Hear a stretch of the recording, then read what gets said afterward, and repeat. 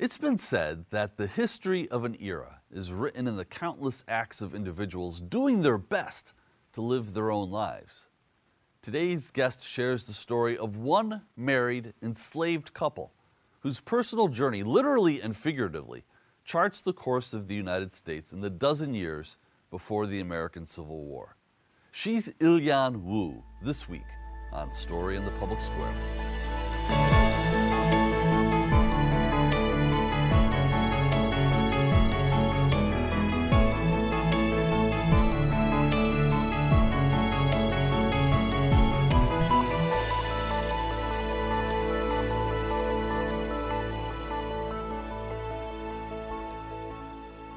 Hello and welcome to A Story in the Public Square, where storytelling meets public affairs.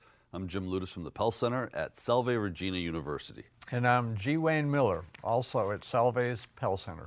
This week we're joined by Ilyon Wu, the author of the critically acclaimed Master, Slave, Husband, Wife, An Epic Journey from Slavery to Freedom. She joins us today from Cambridge, Massachusetts. Ilyon, thank you so much for being with us.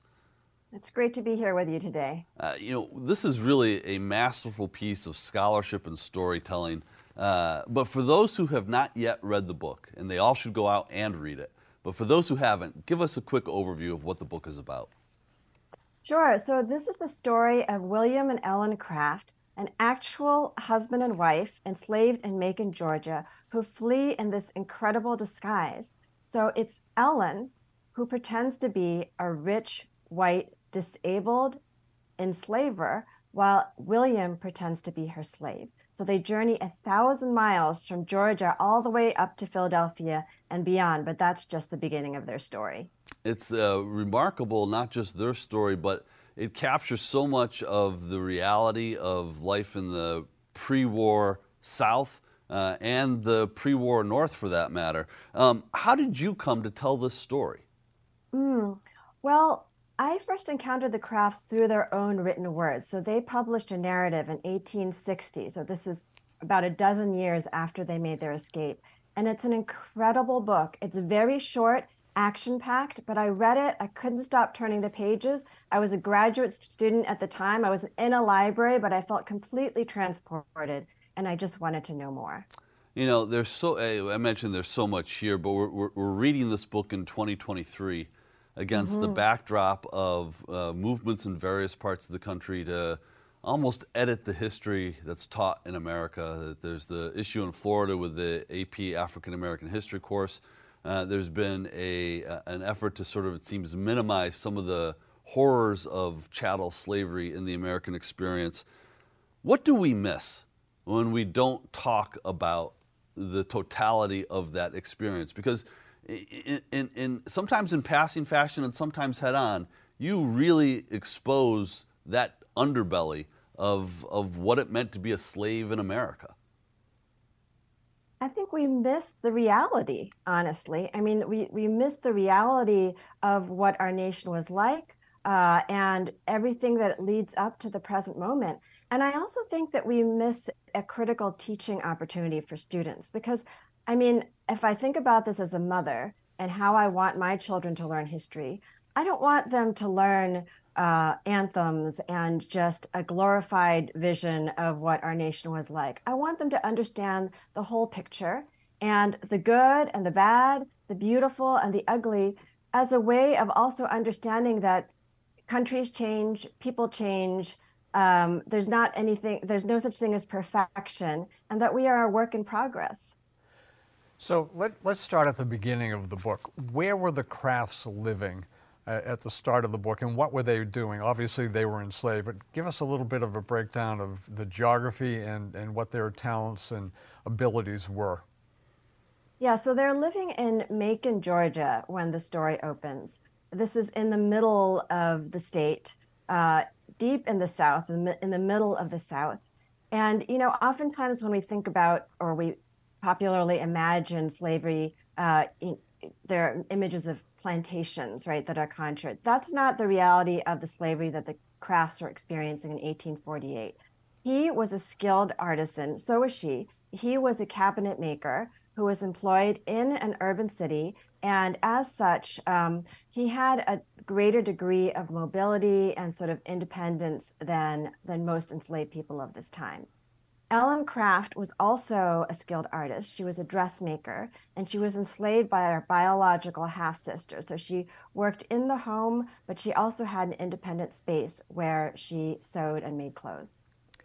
So what prompted their desire to escape? And I guess they planned their escape over the course of 4 days, which is pretty quick period to set off on a very risky endeavor. What prompted them to say, we've got to go? So it was incredibly condensed, right? This decision to flee, but they'd actually been thinking about it for quite a long time. And in fact, they delayed their marriage initially because Ellen especially didn't want to be married, didn't want to start a family until after her freedom, and thus the freedom of her future children would be secure. But what happens in these couple of days before they go, it's complicated. I layer that into the story. There are a variety of factors involving the business prospects of their enslavers. But the impetus that they give in their book, there are two. One is that they quote actually the Declaration of Independence as an impetus and a motivator. They'd heard lines from the Declaration of Independence while they were in bondage, and this, they say, inspired them. They also wanted to escape for the future of their children, again, because they couldn't bear the thought of replicating the same kinds of traumas that they had experienced themselves in childhood. And it all came to a head in those critical days in 1848. So this was 1848, as you said. What were they risking in their attempt to escape? What was the ultimate penalty? What was the cost potentially to them?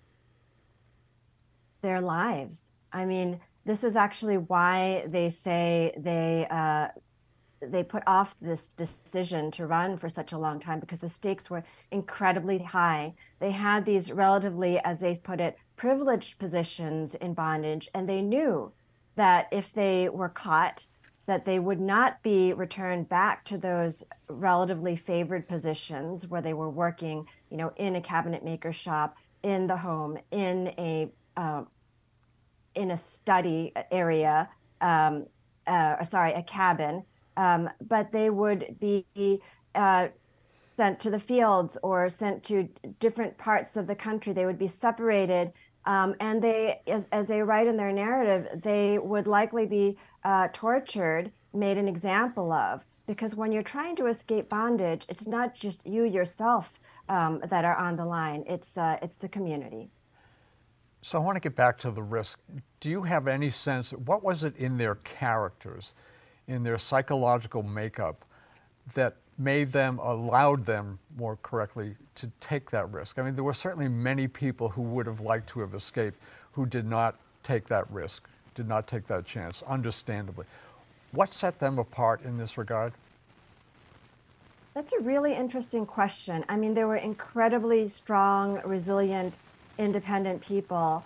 They also had access. They had access, I think, to information and opportunity in ways that were rare because of where they were working, because of how they had been raised, experiences they had known their entire lives. In some ways, you could argue that their entire lives were prepared them for this incredible moment.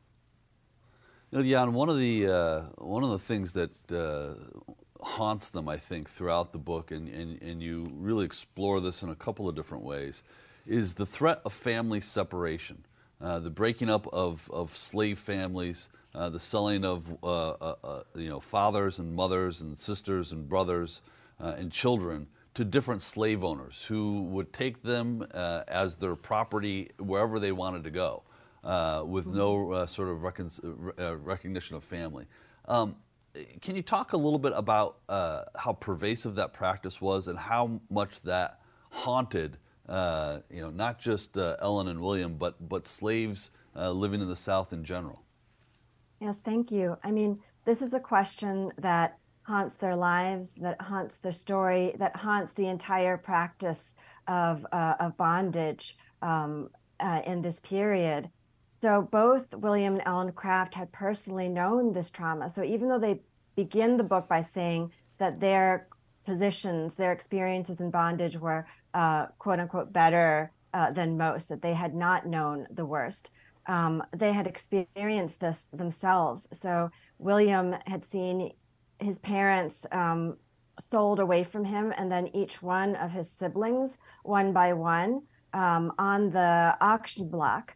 Ellen Craft, when she was 11 years old, she was separated from her mother, given away as a wedding present. And this can happen to anybody. So at any moment, one can be, on the whim or the desire or the changed fortunes of an enslaver. There's absolutely no knowing when this can happen to anyone.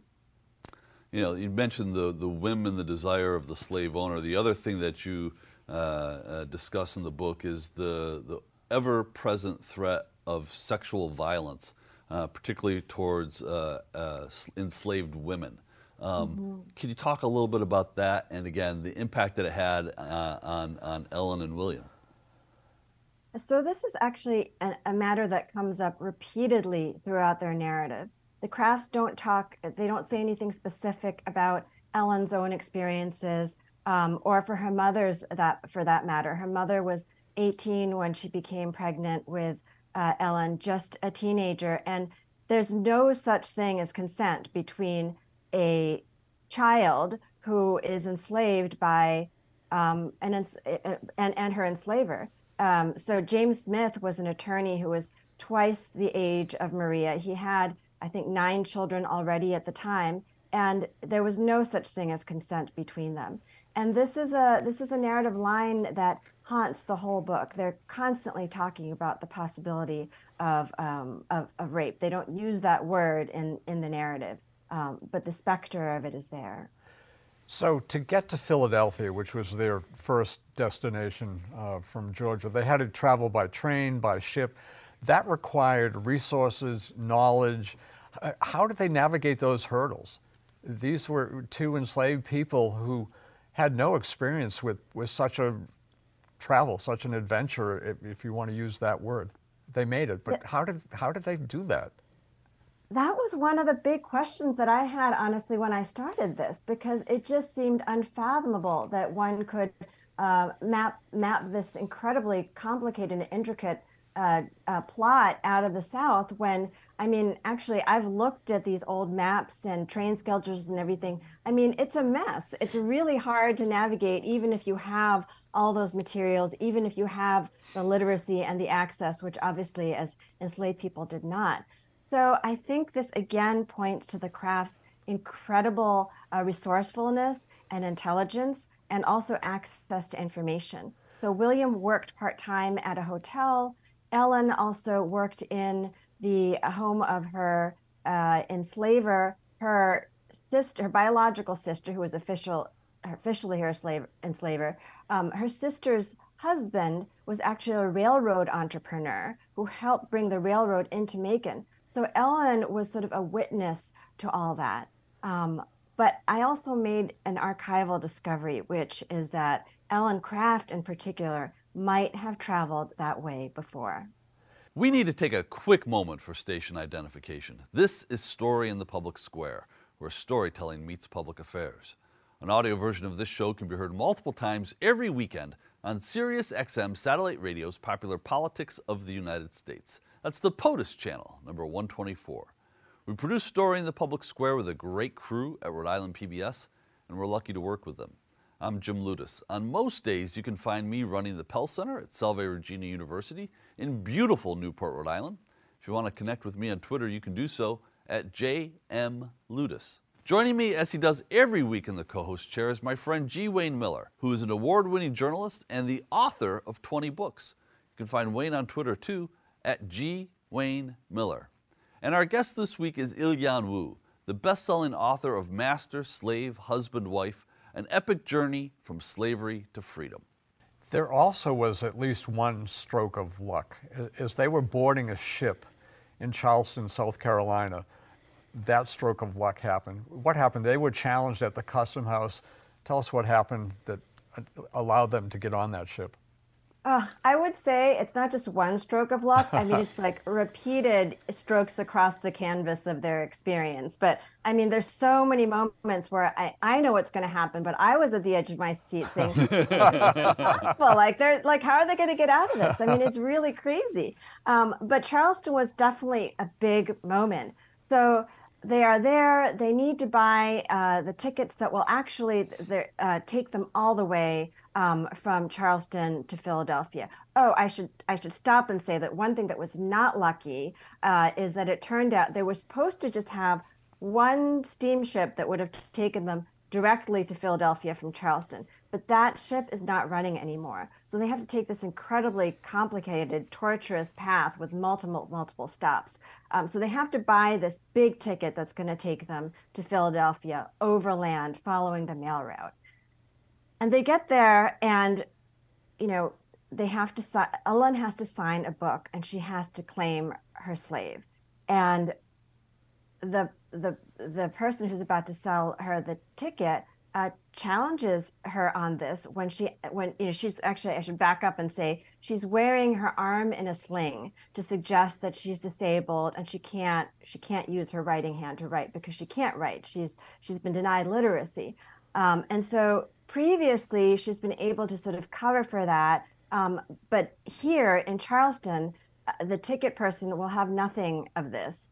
He will not sign the book for her, and so she has to improvise. And you'll have to read, I suppose, to know how that story ends. But they make it to Philadelphia, we know, but and beyond. But the thing that strikes me is that so much of this journey is so dramatic and so powerfully told by you in this book. Why isn't there a movie? Why don't we know this story? I'm 51 years old. How come I'm just learning about Ellen and William Craft at this point in my life? Well, as the descendant, one of the descendants of the Crafts, who I have the honor and the privilege of knowing, has said before, I think whether you know the story, it depends on who you are and sort of where you're coming from and what kind of information stories you have access to. So certainly the Crafts descendants have cherished and preserved the story for years. And it's actually been, on curricula in academia for quite a while. That being said, I mean, they don't have the kind of recognition that, say, Douglas or Truth or, Tubman, these people that we know just by one name even have. And it's a complicated question. I think part of the challenge with the Crafts narrative is that their story is that it challenges us on so many levels. I mean, Ellen Craft is breaking boundaries of race, class, ability, and gender. I mean, in some ways, it's like the perfect story for this moment. It really is. We chatted a little bit before we started taping about this, but there's a scene where they're making the last dash to freedom, as it were, from Baltimore to Philadelphia via train. And as I was reading it, I found my mind sort of flirting back and forth with science fiction novels that I've read, where there's sort of a post-apocalyptic America and there are defended borders and there's a lawlessness that sort of permeates the border because of the illicit trade going back and forth. And this, your telling of their approach to Philadelphia evoked that for me. And I also thought of another story with a young man in Berlin in 1986 going back and forth across the old inner-German border to see his family. And I had to stop myself and say, but wait a minute. These were Americans being hunted on American soil because they were slaves. That's history. And so I don't know, I should ask a question here. How is it that we are talking about in 2023 diluting this history in the way we teach it, the whole debate about critical race theory and everything that goes with that, when so much of what you're describing here, everything that you're describing here, actually happened? I mean, this is the reality, this dystopia that is also the imagined utopia of our country. And it's not just in the South, right? I mean, the Crafts make that incredible escape out of the South.